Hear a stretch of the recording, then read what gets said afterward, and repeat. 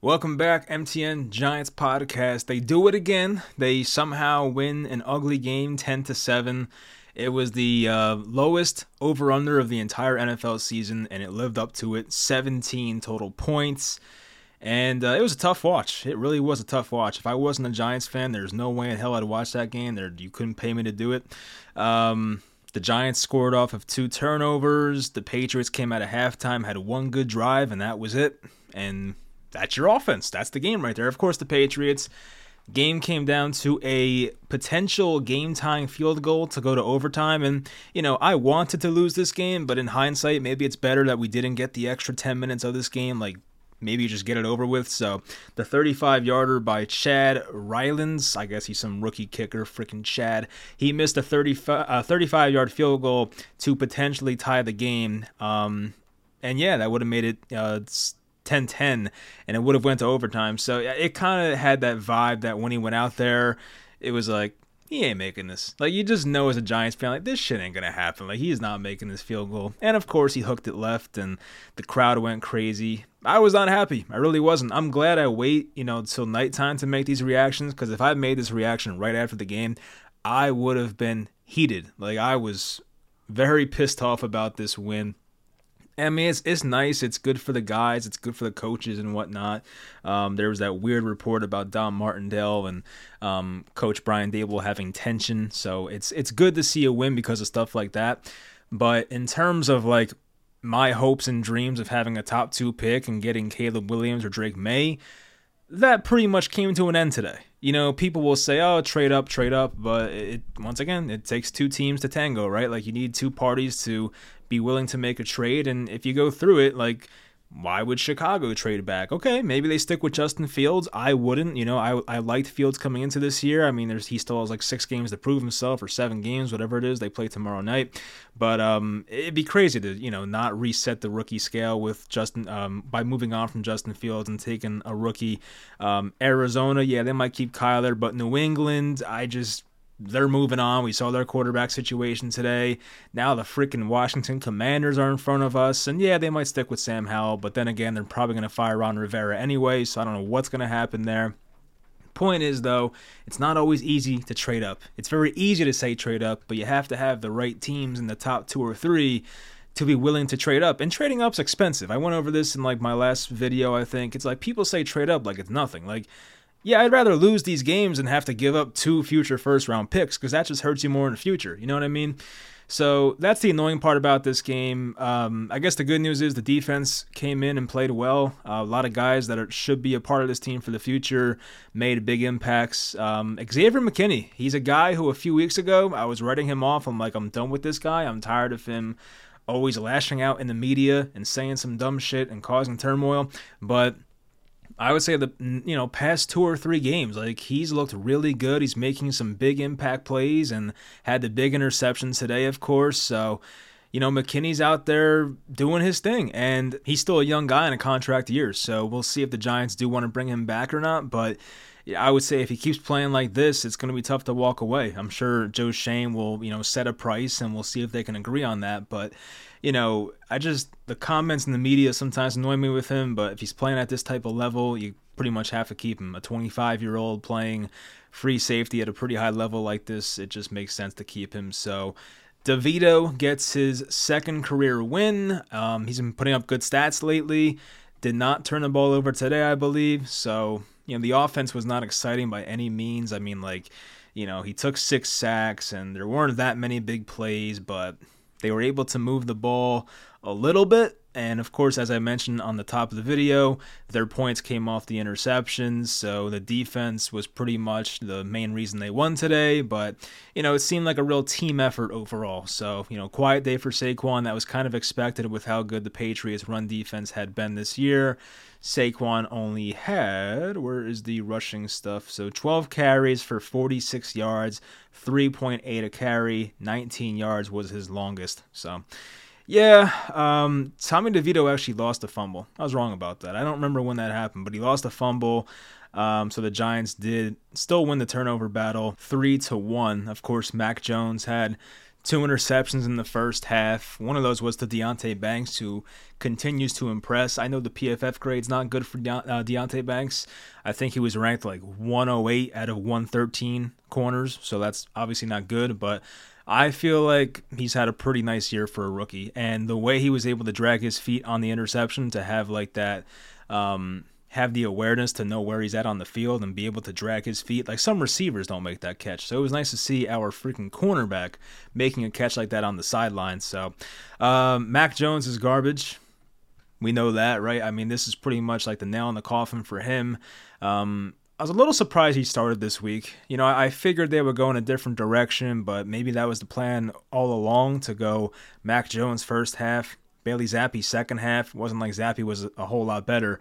But Mac Jones looks broken. Like, the interception he threw to Bobby Okereke was just one of those you just wouldn't see from an NFL player. You know, I tweeted this before, how Mac Jones in 2021, the perception was, oh, this is a good NFL quarterback. Then in 2022, it was like, Mac Jones, I don't know, he'll be a good backup quarterback for a long time, but he'll be in the league forever. And now in 2023, it's like, man, this guy should not be in the NFL. He sucks. Like, the drop-off from where Mac Jones was just 2 years ago to now is crazy. So I don't know how it got so bad.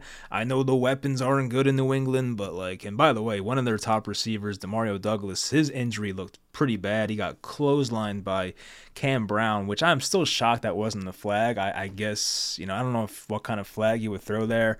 Maybe like unnecessary roughness, but, you know, to see a guy get clotheslined like that, he lost the ball. It went out of bounds, so it didn't matter, but man, for Demario Douglas, and I have him on a bunch of fantasy teams, I was like, shit, like, I don't want to lose Demario Douglas. So, but yeah, just a bad game to watch overall. But yeah, we'll go further into it. Hope you guys enjoyed the video. Leave a like, of course, and let's get into it. There was no Dexter Lawrence today, which obviously that hurts the Giants' run defense a lot.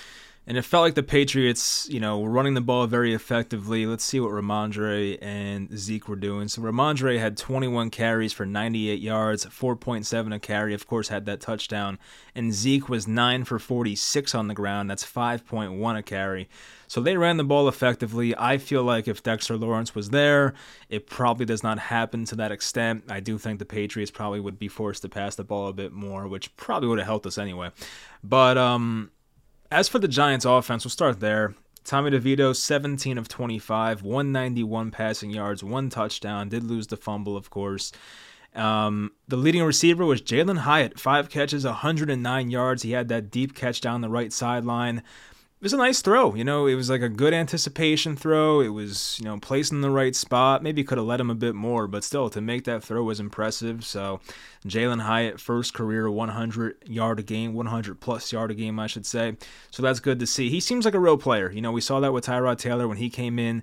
Jalen Hyatt made some plays. I feel like the only big Jalen Hyatt play with Daniel Jones was the, you know, first play in the third quarter in Arizona. We did see Darius Slayton play, which was very interesting, because when a guy's doubtful, he's usually very doubtful. Like, that's pretty, you know, it's pretty standard for a guy who's doubtful to miss a game. But Slayton came in there, didn't do much. It was 2 catches for 16 yards. When I saw him out there, I was like, is that Darius Slayton? What the hell is he doing out there? So I guess shout out to him for kind of gutting that out. But Wan'Dale Robinson had a few small catches, you know, 4 catches, 26 yards.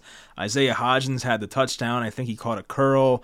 One of the Patriots corners missed a tackle, and he was able to beat him to the pylon for a touchdown. That was the first score of the game for the Giants, and I think that opened up the scoring in general to make it 7-0.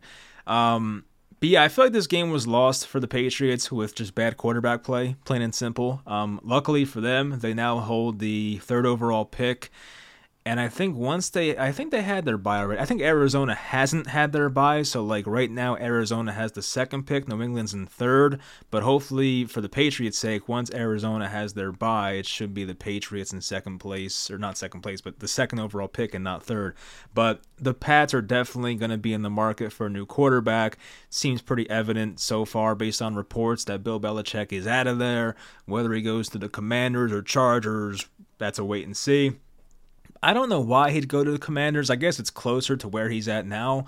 But if you're Bill Belichick, why wouldn't you want to go to Justin Herbert and warm weather? Like, it seems like a match made in heaven to me. Like, you get a young, great quarterback. The Chargers have a pretty good roster. So to me, it just doesn't make sense. But whatever, we'll see what happens.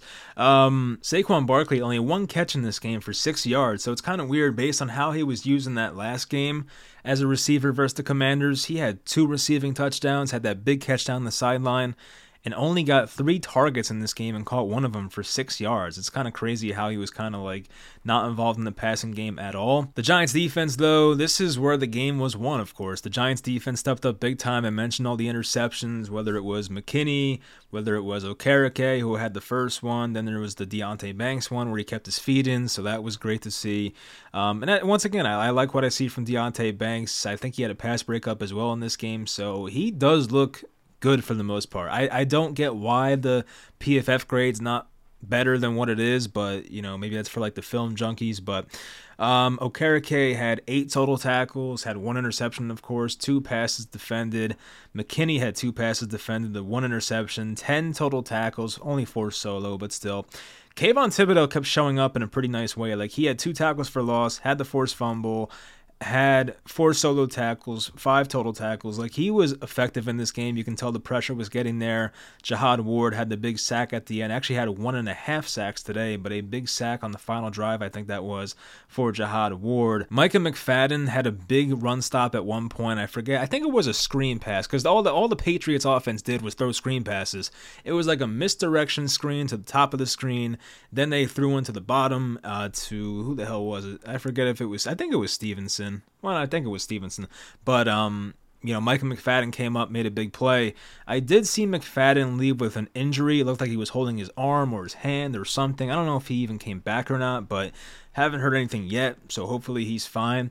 Isaiah Simmons was very close to another interception in this game. It could have been a pick six. It was one of those plays where he was trying to hit Devontae Parker over the middle, and it seemed like Simmons was sitting in his zone, and he almost jumped it. I don't even know how he didn't hit the ball. It felt like for sure that Simmons was in position to at least hit that ball away, but he just somehow completely whiffed on it, and Devontae Parker got a first down out of it. But I do think that resulted in a punt anyway on that drive, so it didn't really come back to bite them. I mentioned the Cam Brown hit. No one else is really that great on defense in this game. Dory Jackson had 5 solo tackles. That's great for a corner. One pass defended. 3 solo tackles for Pinnock. Had 1 tackle for a loss. But not really much else. As I said, it comes down to the Patriots just not having a quarterback. I feel like if they just had a decent quarterback in this game, they probably win this with, really not much pressure at all. But with that situation going on there, it's very tough to win the ball, or very tough to move the ball. So yeah, once again, I was not happy about winning today. I'm sure some of you agree with me. Some of you don't. I don't even know what the percentages are about who's mad about winning, who's happy, who doesn't care. Like, I don't know. Some people are so pissed that they're like writing their fan letter, like they're writing in their notes section like, I'm leaving the Giants fan base type stuff. Like, they're just completely done with the Giants after today's win. Like, I saw at least 3 Twitter posts about people leaving the Giants as a fan because of this win, which it seems a bit crazy, but I kind of get it. Like, the disappointment, it's there year after year. And I just posted this on Twitter, or X, and the Giants in 4 of the past 6 years have started out the season terrible, whether it's 2-8, 3-8, whatever, just a bad record. Then they rattle off these wins for no reason. And I get it. Players are going to play to win, obviously. Coaches play to win. Coaches coach to win. But, why can't the Giants start off a season well? Why do they always have to start off 1-7, 0-5? Why can't they just start out a season well? They did this last year in 2022. It was a fun year, right? They won a lot of games and, won a playoff game. But, 2017, 2018, 2019, 2020, 2021, and 2023, they all started out terrible, right? You look at 2017, going all the way back to then, started out the year 0-5, had that horrible game against the Chargers where everybody lost, started 0-5 on the year. Go to 2018, they run this whole thing back with Eli, bring in Dave Gettleman, draft Barkley, blah, blah, blah. Start out the year 1-7. Then they rattle off 4 out of 5 victories from weeks 10 to weeks 14. Get themselves to 5-8, lower the draft pick, Here comes Daniel Jones, right? I mean, there was really no shot at Kyler Murray anyway. You had to get the first pick. And I forget how many wins the Cardinals had that year. I think they might have had 3. I think my boy Josh Rosen got them a couple wins. But anyway, but 2019, this was the year, of course, Jones' rookie year. They started out the year 2-11. There was that overtime loss against Philly at Philly on a Monday nighter. That's the game Eli played, actually. I think Zach Ertz had the game-winning touchdown, I remember.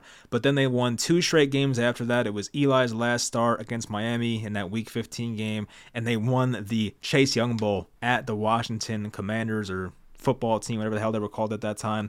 So they win 2 random games in a row at the end of the 2019 season. Then in 2020, what happened in 2020? 2020, they start out the year 1-7, so this is the first year of Joe Judge. Then they rattle off 4 straight victories. That last victory coming at Seattle, that Colt McCoy game. Gallman had a big game. Wayne Gallman, defense played out of its mind. The Giants got to 5-7, but ended the year at 6-10. Of course, that was the same year where the Eagles tanked that game, and the Giants were kept out of the playoffs because the Commanders won that game. 2021, I think 2021 was a season where the Giants executed the tank perfectly, and it wasn't like they were even tanking, they were just bad. They had no other options, really. Daniel Jones, of course, left that game after the Philadelphia win with a neck injury, missed every game the rest of the year. The Giants lost 6 straight games, got themselves to 4-13, and that was the year they had the picks with Kayvon Thibodeau and Evan Neal. So I forget which pick was which. I forget which one was the Bears pick, which one was the Giants pick, but they ended up with those 2 guys. Last year doesn't matter. And then this year, right? So this year they started out 2-8. I think most of us hit the point where we're like, we're done. We want to lose. But I like people, there's always going to be fans that want to win every week, and I get that. But I feel like a lot of people were just like, I just don't want to win anymore because like we want this, we want a franchise quarterback. We want our best shot at the best quarterback. But after a 2-8 start, the Giants have now won 2 in a row, get to 4-8. They win at Washington, win today versus the Patriots. And obviously today's game was big. Like today's game, if they were going to pick in the top 2, they had to lose this game. I saw a tweet by Seth Walder for ESPN Analytics here. If the Giants won today, which they did, their percent chance at a top 2 pick dropped to 11%. If the Giants had lost today, which they did not, they would have had a 47% chance at a top 2 pick. So winning versus losing today was drastic for a top 2 pick. And that's what pissed me off because obviously in this draft class, you have 2 guys at the top with Drake May, Caleb Williams. It seems like Jaden Daniels is really growing on people. I have not watched that much of him. I've seen the clips. I've seen the highlights. Dude looks impressive, of course. Kind of gives you like that Lamar Jackson vibe. But I don't know. Would the Giants really draft Jaden Daniels? Like, we know the Giants' history, right? Like, would they really draft Jaden Daniels? I don't know. Doesn't seem like a John Mara type of guy, right? I don't mind it, of course, but, like, I don't know. I really do hope it's up to Joe Shane and Brian Dable. I just cannot stand John Mara getting in the way with these freaking decisions. This was funny, too. It was actually Seth Walder once again. So someone asked him on Twitter, what is the single worst decision an NFL team made since January 1st of this year? So he went on to list a few things here. Worst result was Young over Stroud, which looks horrible right now, of course. Most avoidable was the Daniel Jones extension. So it's funny how he words it that way because most avoidable means you could have avoided it. But I feel like a lot of the perception from the Giants fan base was they had to bring back Daniel Jones. So it's just funny how it's worded that way. Most embarrassing, Jets not trying to get a backup quarterback. Definitely makes sense. Most accidentally devastating, Giants winning the last 2 games. Makes sense. Bad decision, maybe that's working out. Bears keeping Fields instead of drafting a quarterback. So as I said, I don't know about Justin Fields yet. I think a lot of it depends on how the last 6 or 7 games go here, but if it's me, I'd probably want a rookie quarterback in their spot. I'd probably just take Caleb Williams if I'm the Bears, but that's up to them. And of course, maybe this doesn't matter. Maybe, winning these last 2 games will not affect the Giants in the end. I said this in my last reaction, I think it was my last reaction. Maybe it was the last preview. I don't know. I get mixed up with these videos, of course. But just because a team picks a quarterback first does not mean that quarterback's going to be the best in the class, right? You go back to 2018, Baker Mayfield taken as the first quarterback. Josh Allen, I believe, was the QB3 in that class. Josh Allen probably ends up being the best. Maybe even the QB5 in that class, which was Lamar Jackson, ended up being the best. I do prefer Josh Allen over Lamar Jackson, but that's an argument worth having. But you get the point. Like, sometimes just because you're not picking first or second doesn't mean there's nobody left. But it does make Joe Schoen's life more difficult. It does make it, possible that you have to trade up for the guy you want, right? Like, let's say Joe Schoen has an obsession with Caleb Williams and really wants him. There's a chance if, the Bears were to keep Justin Fields and Carolina keeps losing and the Bears get the first pick, that the Giants may have to trade like 3 first-round picks to get Caleb Williams or something, right? If that pick's up for sale, which it might not even be.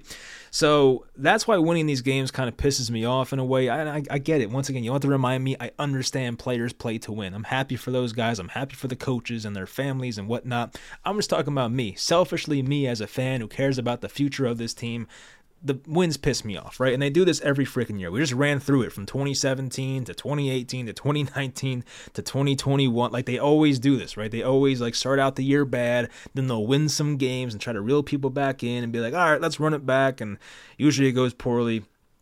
So that's why this pisses me off. Like, I've seen this before with this team, and luckily for my sake and hopefully getting a better pick, the Giants' schedule the rest of the way is pretty difficult, right? It's not that easy. It's not going to be Patriots or Commanders anymore.